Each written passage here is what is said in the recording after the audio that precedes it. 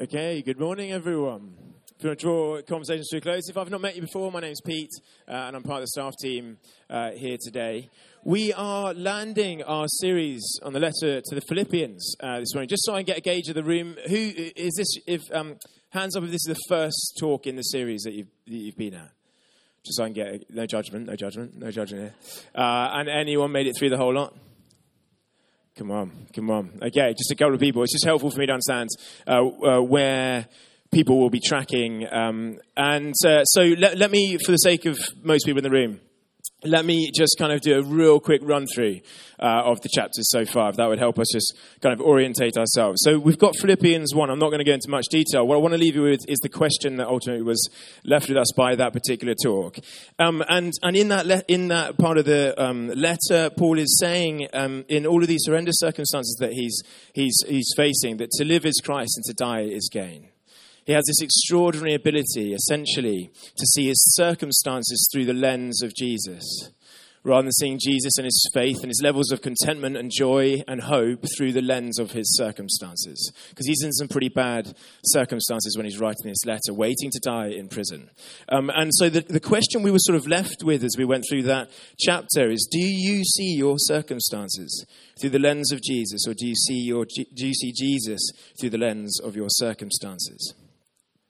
It's one of those things, we're actually going to come back to it again later on. It's one of those things, if we could get a hold of that, it will serve us so well in our life ahead, right? If we can get a hold of that, it's so widely applicable, it will affect all of us. But if we can truly see our circumstances through the lens of Jesus, therefore Jesus determining our levels of hope, of contentment, of satisfaction, of joy, then that would be completely life-changing as we go ahead. Philippians 2 we then moved into, and I was speaking about this hymn that Paul writes in there. Essentially, he says, whatever happens in your life, conduct yourselves in a manner worthy of Jesus Christ. And so in chapter 2 he then goes to talk about, well, what is Jesus Christ like? What is he like? And we looked at this hymn where essentially in the context that they're in, every hero is one that's ascending to great heights in society, to high levels of honor, to being a military hero, conquering everyone, rising to the level of power and wealth and authority in society that they became almost worthy of worship as a demigod. And in the middle of that culture where that's what's being celebrated, what Paul says is, well, Jesus, the one true God, doesn't look like an ascending life, one that just accumulates for himself and accumulates power to the point of being worthy of worship. No, it's quite the opposite. It's a descending life. It's an emptying. It's a life of sacrifice and of pouring out, not grasping at being God, but pouring himself out for the sake of us. And so it's the opposite journey. And I suppose the question that I would want to leave with you from the first half of Philippians 2 is, does your life look more like ascending, climbing, accumulating for yourself and self-serving? Or does your life look more like Jesus's, one of descending, of giving away, and of other serving? That's the enduring question we're left with after the first half of chapter 2. Then Anna kicked us off in the second half of chapter 2 into 3. And essentially there's this bit in there where Paul, remember we're talking about an honor culture here in Philippi. And so there would have been statues all over the city with people that they were celebrating. And beneath it would have been a plaque of, why am I celebrating that person? What are all their credentials and why they're worthy of honor? And in this part of the passage, Paul almost goes through his plaque, his credentials, all the reasons why he should be succeeding in life. And yet, here he is in the prison in Rome, potentially dying for the sake of the gospel. In other words, his life makes no sense without Jesus. By his own standards, by his own credentials, by everything that he had going for him, and he had a lot going for him, he should have been receiving honor in society and have climbed to the top. And yet here he is, pouring himself out, giving his life away potentially in the service of the church. His life doesn't make any sense without Jesus. And the question Anna provocatively gave us was, does your life make sense without Jesus? Do we rely essentially on our own credentials? Does it make sense? Are we in the place we'd expect us to be, whether or not we worship Jesus? So we're left with that question. Then Johnny, last week, there's this amazing bit in chapter 3 where it says, one thing I do. forgetting what lies behind and straining towards what lies ahead. As a citizen of heaven and not as a citizen of Rome. Essentially, he was talking about having a simplicity of focus. That Paul was just so compelled by Jesus. He's so centered on Jesus and Jesus' love for him that he has this singular focus to his life. One thing I do. A one thing kind of way of living. And in an age of distraction, Johnny's question was really, do we have that kind of simplicity of focus in our life? Or are we so distracted? The many, many, many, many things I do, I end up floundering around and don't really have any straining on towards any sort of prize. And so there's been lots of content so far in the letter, and here we are arriving at chapter 4. Abby's going to read it for us. So we're going to do the whole of chapter 4 today. Great. Philippians chapter 4, verse 2. I plead with Euodia and I plead with Syntyche to be of the same mind in the Lord. Yes, and I ask you, my true companion, help these women since they have contended at my side in the cause of the gospel, along with Clement and the rest of my co-workers whose names are in the book of life. Rejoice in the Lord always.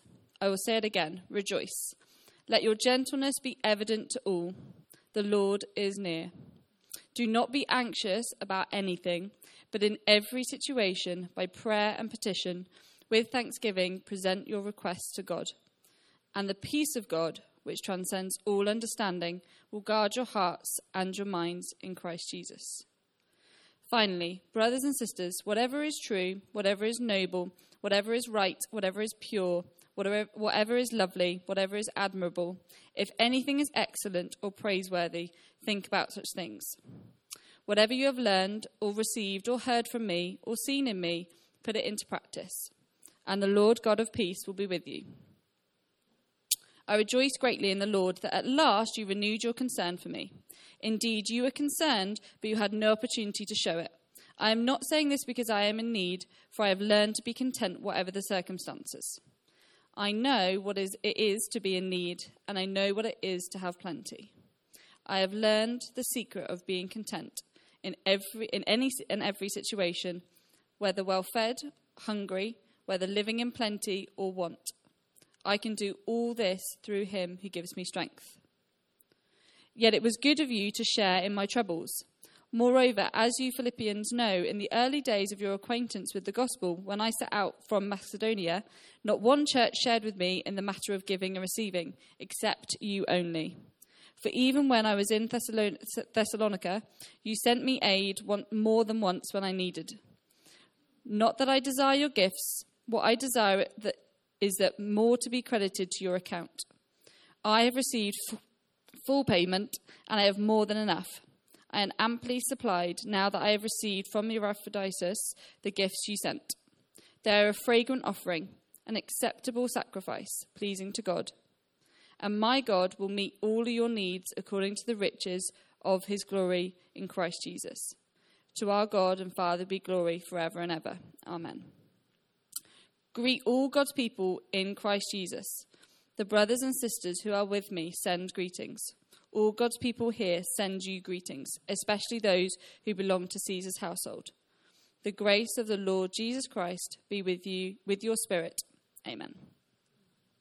Amen. Should we give Abby a round of applause? It's a long old passage. It's a long old passage, and with it we come to the end of this letter, which I've just absolutely loved being in. And if you haven't been here for some of the talks, I'd recommend you listen back. I'd recommend you read the letter, because as a church we wanted to go on a journey here of soaking ourselves in Scripture and him speaking to us from them. And so I want to just tackle this last chapter, as we've been doing all the way through, really, just going through it bit by bit and trying to get a grasp of what it is that Paul was saying and what it is that we can learn from it, and how we can be powerfully transformed by it here and now. So I'm going to kick off just with this first bit. I'm literally going to spend 30 seconds here. But essentially, we've commented throughout the series, right, that often Paul's letters are addressing loads and loads of problems. And that within this letter, there hasn't been much of that. And this is really one of the only instances within it where it doesn't spend a lot of time on it, but Euodia and Syntyche, and yes, I did use Google Pronounce to try and figure that one out. Sintichi, they are two women in the church there in Philippi, and Paul knows them well. They've been co-workers. They've been serving together, and essentially Paul cares so much about unity that he's detected this debate between the two of them and some division between the two of them. And so whilst he doesn't dwell on it and go into loads of detail, he does think it's worthy. Our witness to the world, their witness to Philippi, will be powerful if they're unified.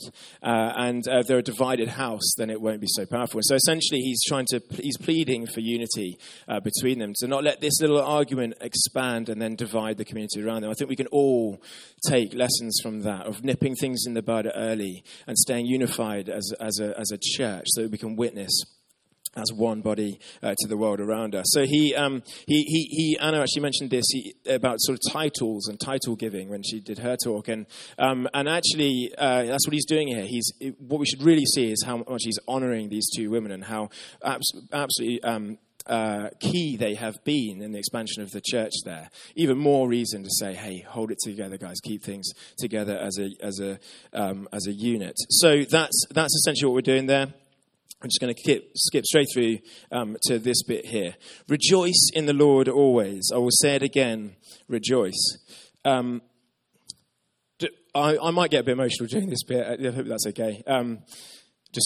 With everything going on in life of the church, it's just quite, this is just an extraordinary passage to have this Sunday, and I don't believe that's by accident. But yeah, forgive me if I could get a little bit emotional. But rejoice in the Lord always. I say it again because it needs saying again. Rejoice. And with this, we're right back at the heart of one of the key themes of this whole letter, which is two themes. One, rejoice. I think it says joy or rejoice, the verb to be joyful. I think it's 19 times in a 4-chapter letter. It's a key theme. And it's rejoice in the Lord. It's not rejoice in your circumstances. It's rejoice in the Lord somehow. And this is, if you listen back to chapter 1, then you'll get more about that. But rejoice in the Lord always. Always. In other words, in all situations, in all circumstances, and we'll come to look at that a little bit more now. But we are right back. Paul is bringing us right back to one of the central themes of this. In Jesus, we can have joy, contentment, hope, faith, always, in all situations that we face. And as he says this, in other words, as he talks about the people of God worshipping through difficult circumstances, challenging circumstances, and remember their circumstances is that they're being persecuted, that when each time they gather, they might have lost one of their members, right? And yet they're holding on to hope and the good news of Jesus Christ in the middle of it. So when the people of God are like that, then there's this really interesting thing. He says, your gentleness will be evident to all. Let your gentleness be evident to all. Somehow when you do that, your gentleness is evident to all, to the world, to the city around you. And gentleness, when I first read it, I was like, why is gentleness kind of snuck in there? Why gentleness? And a while back, actually, I think it was maybe the first one we did for the Pattern podcast, this podcast we've got, look at spiritual practices. We went to interview this amazing theologian called Dr. Jane Williams down at St. Martin's College and asked her about gentleness. And she just came straight off the bat talking about gentleness and all these misunderstood and underestimated fruits of the Spirit. In other words, something that we bear fruit in our life because of the Holy Spirit being in us. And talks about gentleness as a kind of strength. So this is what she says. Gentleness is a kind of strength that comes from a knowledge that you are held by Christ, that you don't need any other validation. It comes out of a deep rootedness in Jesus and how much he loves you. Let your gentleness, this gentle strength that somehow emerges when you know that you are held by Jesus Christ. In all things, in every circumstance, let your gentleness, this quiet, calm strength that comes from deep within you. How? Because you know that you are in all circumstances held by Jesus Christ. It somehow produces in us a gentleness in this world. And then she goes on to say, that you don't, it comes to knowing that you are held by Christ and that you don't need any other validation. In other words, it is not your circumstance that validate you. that don't validate or your contentment or your joy or your faith or your hope. It's not the circumstances that validate you. It's Jesus Christ and how much he loves you that validates you. And when you feel like that, there's just a calmness about you, right? That this situation is not going to dictate and validate me, but Jesus is in all situations at all times. And then the key bit is, goes and says this: rejoice in all these situations. Let this calm strength be shown, and this fruit, this tasty fruit for the world to see around you. The Lord is near. The Lord is near. The nearness of God, the presence of God, his closeness to us enables faith, hope, and rejoicing in the midst of any circumstance. How do we rejoice? I say it again, rejoice in all circumstances. Because the Lord is near. There is something stunning, and I mean this, absolutely stunning, about the people of God in difficult circumstances. Because our circumstances do not validate our value, as we've just been talking about. Jesus' love for us does. And this is key. We do not draw our strength from our circumstances. We draw it from the presence of God with us wherever we go. He promises to be with us wherever we are in whatever situation. And we are not calm and gentle and at peace in this world because our circumstances are. We are because Jesus is with us in every single circumstance that we face. And it reminds me of this amazing passage from Daniel 3. You may be familiar with it. Shadrach, Meshach, and Abednego replied to him, King Nebuchadnezzar, we do not need to defend ourselves before you in this matter. If we are thrown into the blazing furnace, the God we serve is able to deliver us from it, and he will deliver us from your majesty's hand. But even if he does not, and it's worth us pausing there, but even if he does not, in other words, if the circumstances don't go how it is that we want them to go, even if he does not, we want you to know, King Nebuchadnezzar, your majesty, that we will not serve your gods or worship the image of gold that you have set up. In other words, we will not give up. We will not lose faith in our God and his goodness, even if the circumstances don't go the way we want. The Nebuchadnezzar was furious with them, and his attitude towards them changed. He ordered the furnace to be heated 7 times hotter than usual and commanded some of the strongest soldiers in his army to tie them up and throw them into the blazing furnace. Then through to verse 24, and King Nebuchadnezzar leaped to his feet in amazement and asked his advisors, weren't there 3 men that we tied up and threw into the fire? They replied, certainly, your majesty. There were 3 men. He said, look, I see 4 men walking around in the fire, unbound and unharmed. And the 4th looks like a son of the gods. I see 4 men. Shadrach, Meshach, Abednego, and Jesus. Weren't there 3 that we threw in there? 7 times hotter, more than any human could take. Yeah, but I somehow see 4 people in there. I just want to say, in the terms of this week, I've seen people in more pain than I would ever want to see anyone in. 7 times hotter than it feels like it's humanly possible to take. And yet, in that hospital, I see 4 people. Jesus with. How can we rejoice in that room, in that situation? The Lord is near. He is with us. And for you in your situations, that's what I'd want to say to you. There is another in the fire there with you right now. There is another in the fire there with you.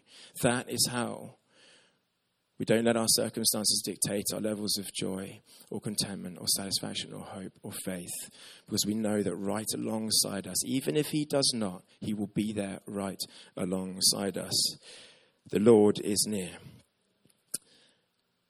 Okay, so that's this extraordinary return to the central theme of the nearness of God and our circumstances not dictating our faith levels. And then we move on to this passage, one of the best known, most loved, most quoted of the New Testament. Do not be anxious about anything, but in every situation, by prayer and petition, with thanksgiving, present your requests to God. And the peace of God, which transcends all understanding, will guard your hearts and your minds in Christ Jesus. So, I just want to, as we approach this and as I try and unpack it, I just want to give you a little bit of scope about what it is that I'm trying to do here today with this particular bit of the passage and what it is that I'm not. Because I've just read out about anxiety. And that is just one of those, in the culture that we live in right now and in the city that we live in and in this church, it's just one of those buttons, right? That it's a word that just triggers so much. And even just the mention of it right now can almost stir up emotions within us, particularly when he says, do not be anxious, right? You're like, Paul, it's not just I'm just like choosing to be anxious. I can't just stop being anxious. What do you mean you don't understand? And in some ways, I will come back to that. But if you're feeling like that right now, then that's a totally understandable response to this. And I hope I can clarify what he is actually saying. But I also just want to just in terms of the scope of what I'm trying to do, like I'm a 33-year-old priest who's just trying to unpack the scriptures as faithfully as I possibly can and present Jesus in front of our eyes again this morning, right? That's what I'm trying to do. I'm not medically trained. I'm not a psychologist. And so I don't want to stray too far into things that I really don't know too much about. And yet, this is such a live issue. I would say in terms of pastorally and anecdotally within ministry within this church, like this is potentially the number one thing that comes up, right? We are, lots of commentators saying, facing an epidemic of this across this particular generation, but in a city like London as well. And so I just didn't want to be unwise speaking about it. So I spent 90 minutes on the phone with a psychologist, just trying to get to grips with some of it. So I'm not trying to stray into becoming a psychologist here, but I've tried to wise up so I speak as sensibly as I possibly can about it. And what I'd love to invite you to do right now, if this is a really live issue for you, and what I will point out in a minute is this is for everyone, but if this is a really live issue for you right now and you're really struggling with anxiety, I would just invite you, just take 1 second now and just say, I'm open to hearing from you today, Jesus. I open myself up to you. With everything that's going on, I just open myself up to what your Spirit might be saying through this passage.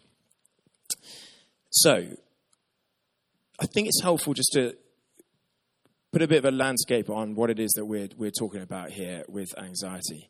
And there's some different categories of anxiety, and when I was speaking to the psychologist, he was saying you get two psychologists in the room at the same time, you'll have three opinions. And it's the same with theologians. You've got two theologians in the room at the same time, you'll have three opinions. This is a generally agreed different categories. These are the two most helpful ones that I can talk about today. Everyday anxiety and problematic anxiety. Everyday anxiety is all of us. Absolutely every single one of us in this room, no exception. It is no exception in humanity, right? This is what everyone has. And it's a good thing. It's a part of our survival instincts. It's actually there to protect us, to alert us to something that's going on that is difficult or doesn't seem right or is unknown. And it's actually, it's good for us. It's healthy, and it's something that we all experience every single day, right? And then there's problematic anxiety. And that's essentially where that everyday anxiety is almost graduated into becoming something that is difficult for you, problematic for you, and problematic for those around you. And within problematic anxiety, there's this whole spectrum, right? And on that spectrum, at some point, there might be that you might be seeking counseling for it. Or it might be that you might get diagnosed with some sort of anxiety disorder, perhaps along the way. You might get some medication to help you with it. And so there's everyday anxiety and there's problematic anxiety. And problematic anxiety is on a huge scale. And I would put it that probably most of us are somewhere on that scale here today and in our daily lives. And just want to point out one particular element of it, because we often talk about low-grade anxiety, right? Low-grade anxiety. And what the real name for that is basically apprehension. Apprehension. And the way you know what apprehension is imagine this. You're sitting watching a movie. And the movie is late at night, and there's a person on their own in a house. And the music starts to rise and become tense. Can you feel that? Right? And you start to think, what's going to happen next? Who's around the corner? That is apprehension. You can probably all feel it. And again, that is a gift. That isn't actually anything wrong with that. That is a part of our survival instincts. To have that. But what it can do, again, it's on a scale, it can tip into constant apprehension. And so you feel like that about the day ahead. Or you feel like that about getting on the tube. Or you feel about that about going into a room full of people. Or going to work. Whatever it might be. And it starts to become problematic in your life. Making it difficult for you and making it difficult perhaps for those around you too. So that's what we're talking about. And the reason I want to talk about that, firstly, just so that you know where I'm at with this, I have obviously always had everyday anxiety because that's what we all have, and we've all experienced this. And I've talked about this before, so I'm going to be really brief here. But for about 3 years, actually probably slightly more than that, I tipped into problematic anxiety once we'd moved to London, and it was to do with financial problems and various other things.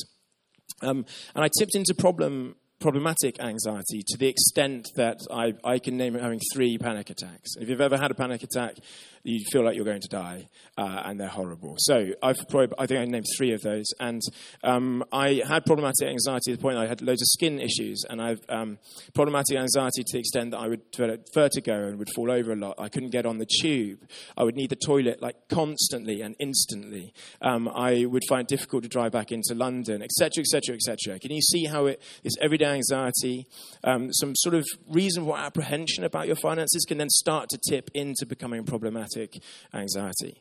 And where I just want to be honest with you, I'm not in that place at the moment. So I'm back in operating out of an everyday anxiety sort of place. And I just wanted to say that so that I understand something of the situation for lots of people.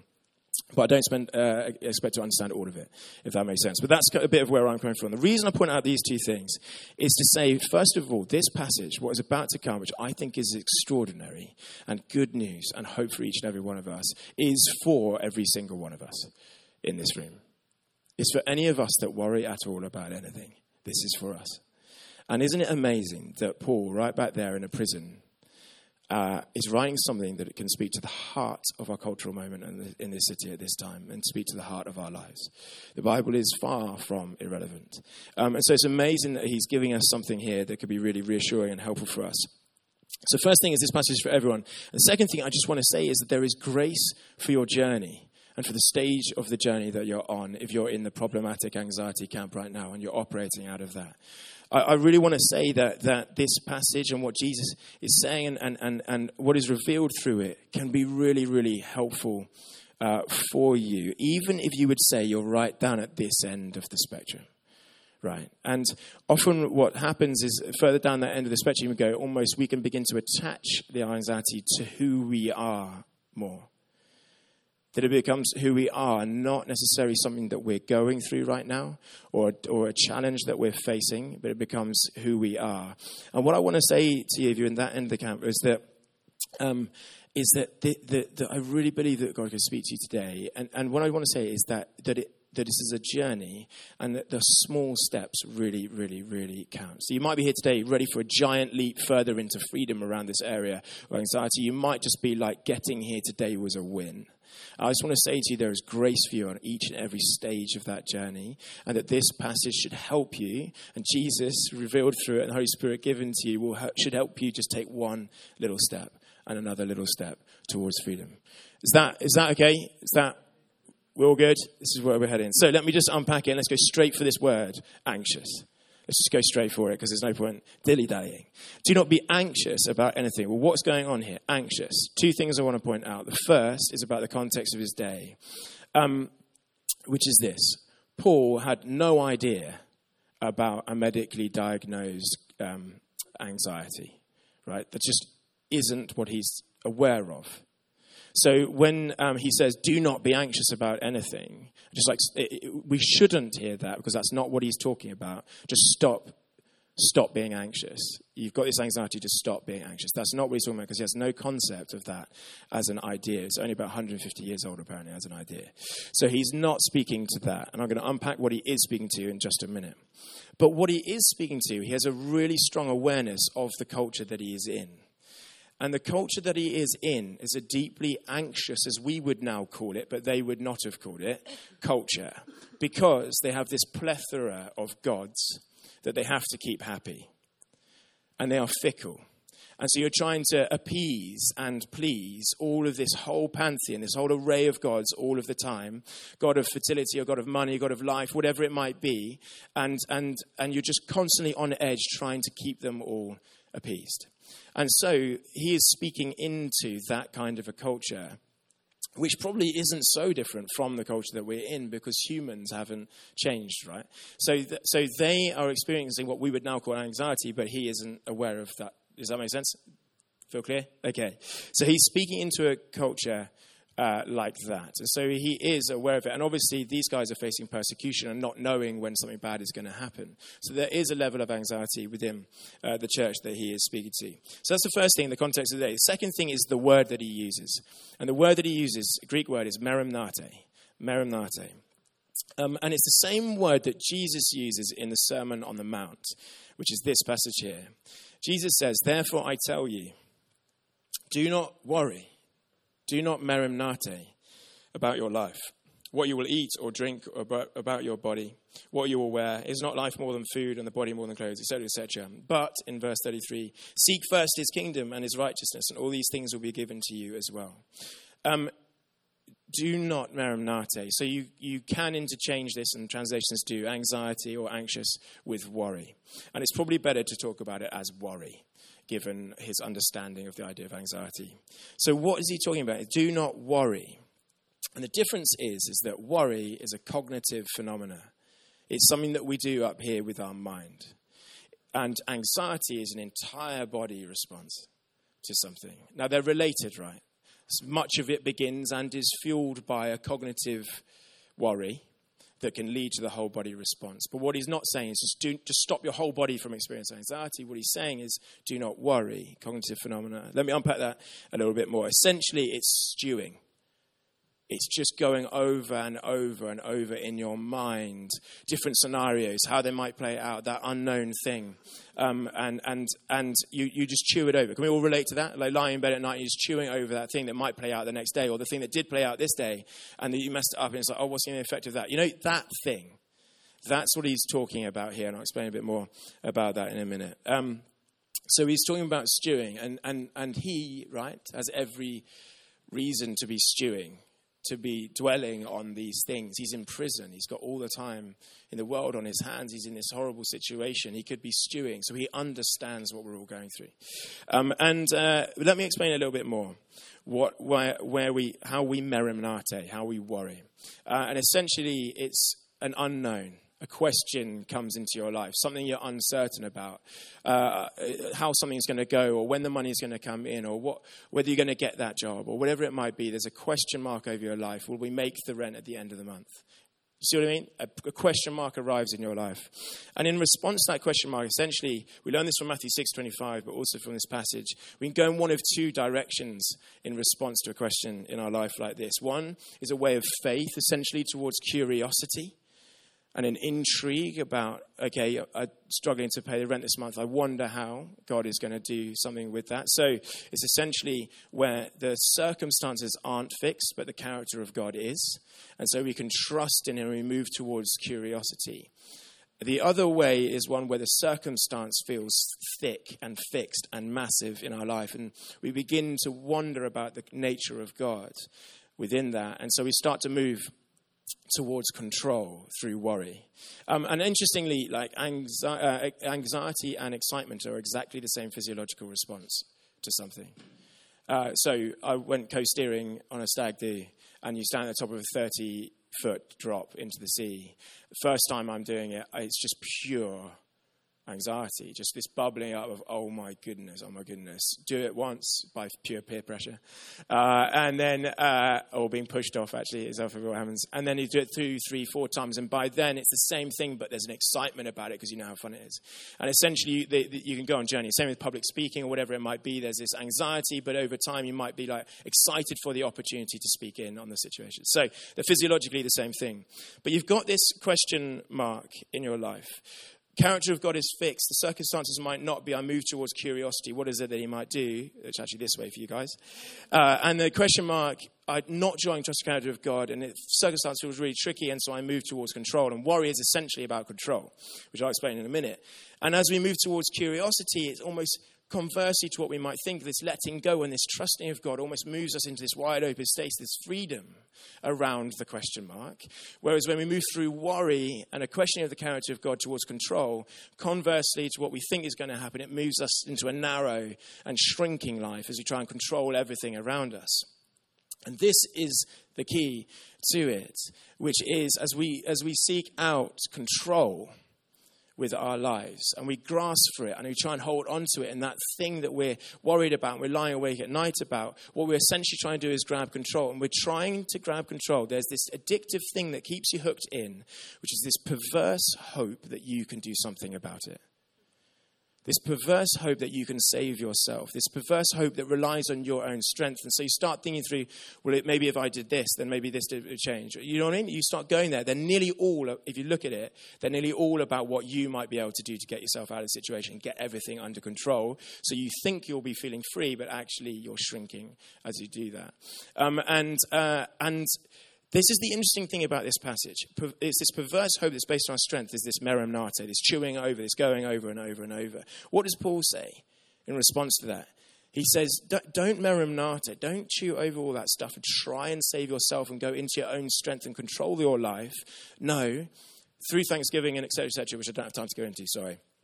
But present your requests to God. Worry is hold on to them. Hold on to them, hold on to them. I can do something about it. The other is to present your requests to God.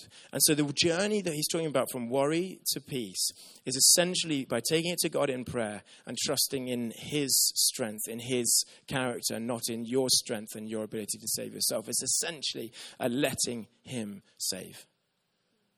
We take it to him, and what does he say will come? Oh yeah, and in that, I just want to reaffirm this. Celebrate the small steps. So again, you might be like, that is a big ask, Pete. That is a big ask for where I'm at in my life right now. And I'm not saying it's not a big ask, but what I'm saying is celebrate the small steps. So for you, it's like, okay, tomorrow, I'm going to do this thing, right? Just this tomorrow. God, I'm going to give that one thing, that small part of my life over to you tomorrow.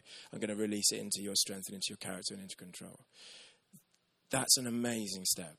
That is an amazing step. So I want to encourage you, if you're in if you feel like in the battle of your life around this stuff, then take the small wins. They're brilliant. And he said, so do not be anxious, but present your requests to God. Give them over to him, and the peace of God, which transcends all understanding, will guard your hearts and minds in Christ Jesus. So let's look at this word peace. We've looked at worry, and now let's look at peace. And the word here, it's peace beyond understanding. And this is absolutely critical to understand. What is peace, in other words, within understanding? And that is, I'm marinating around my finances and I don't know if I'll make it to the end of the month. Peace within understanding is you got given £2,000 and now you can pay the bills this month, right? So I was like, I'm feeling at peace now.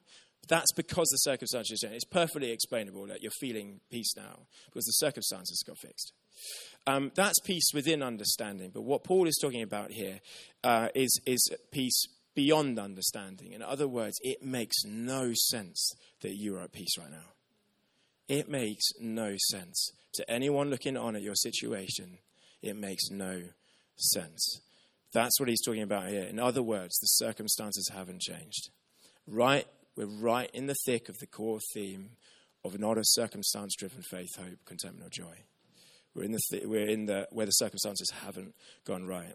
So the second thing I want to point out is the word that he uses here for peace. So it's peace beyond understanding, but what is peace? And peace comes from is eirene, and it comes from the word ero or aero. And ero means to bring back together two things that were once divided.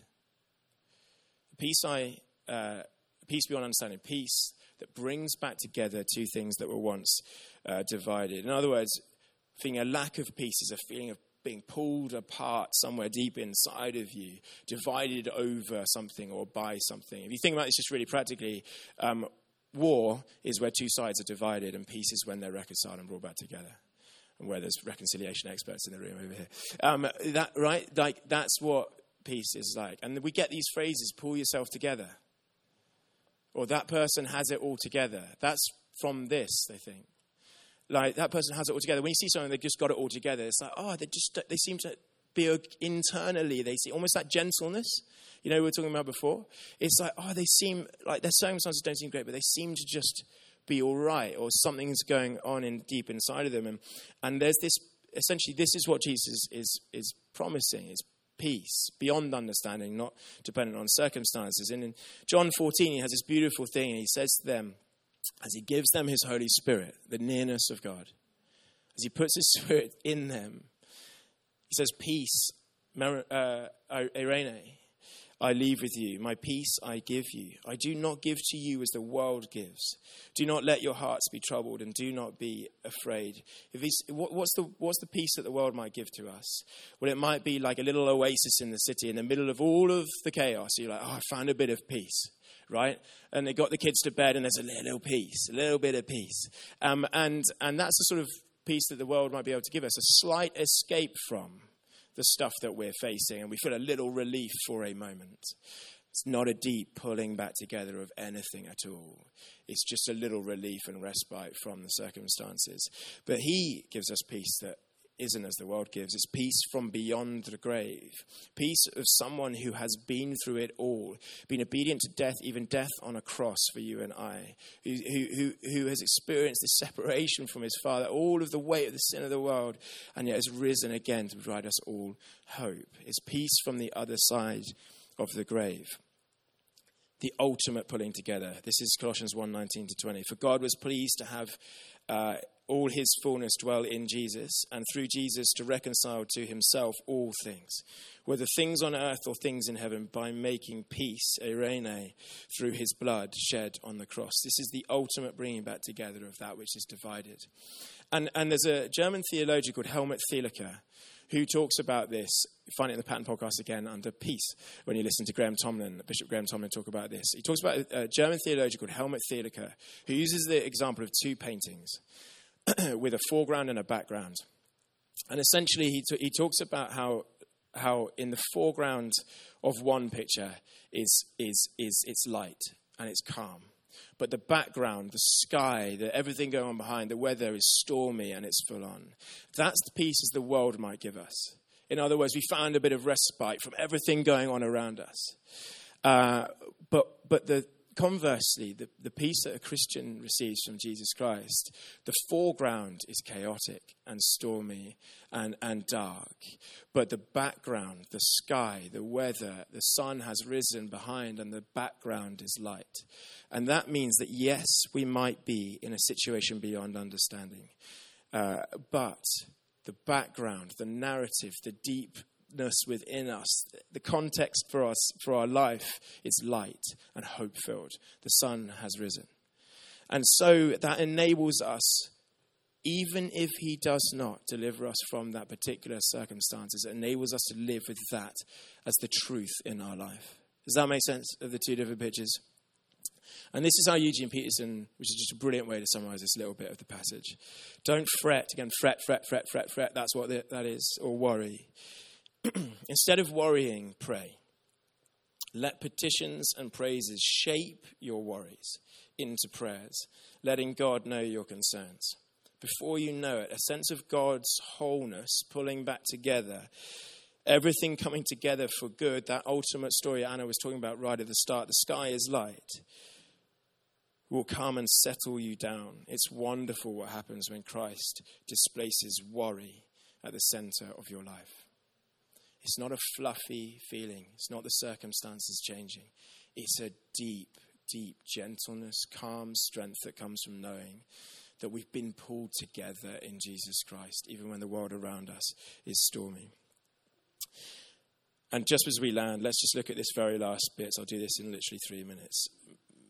He goes on to say, so not just do not, he then goes on to say do. And he basically says, finally, brothers and sisters, whatever is true, and this is just one thing I want to pick up on. Merimnate, the worry that we're talking about, feeds off the untrue or the not yet happened. It fuels it. If you think about that time when you're worrying, most of the time, right, the thing hasn't actually happened, or it's a thing that might happen in the future. And it's a threat to your personal domain, and so it gets you really, really worried. And he's basically saying, like, how about we don't just stew and go over in his prison cell all of the negatives, but why don't we go over what is true? When that question mark comes, is the character of God fixed and a fixed truth in your life or not? And so he's imploring us, inviting us to lean in on that which we know to be true. And then essentially focuses on lots of beautiful things. And that's because when we experience anxiety, our negativity bias increases. And so you start to see the world through a negative lens. It's biological. So as you feel more anxious, you see everything to reinforce it. And what he's saying is, like, how about instead of just circling around on that stuff, how about we focus on what is true and noble and lovely and excellent and praiseworthy? Think about such things. Logizethe. It's the hardest word I've ever come across to say. I can't do it. Practicing in front of the mirror and everything. Logizethe. It's this word. It's a Greek word for the Hebrew concept of meditation. Dwell. Ruminate. Reflect on. He's saying all of these things, just ruminate on them. Dwell on them.